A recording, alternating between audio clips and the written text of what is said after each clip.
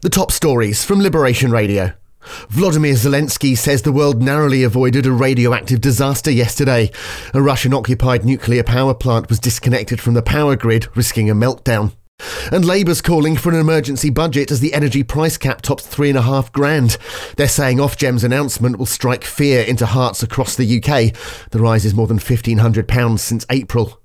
The GCSE pass rate is up on pre-COVID results. Almost a third of grades are 7 to 9, 82% passed in Jersey, 67% in Guernsey. And a minke whale's been spotted in our waters. It was seen from a plane between Alderney and Sark. We're being asked to report any further sightings. In Guernsey, only 28 islanders have been accepted to take in Ukrainian refugees. The number includes those still undergoing suitability checks. And e-voting in the States will start at the next sitting. The change marks the end of the traditional pour and contre voting system. Get your daily news fix with the Liberation Radio News podcast. Find it on the Liberation Radio app, at liberationradio.co.uk, or ask your smart speaker to enable the Liberation Radio skill.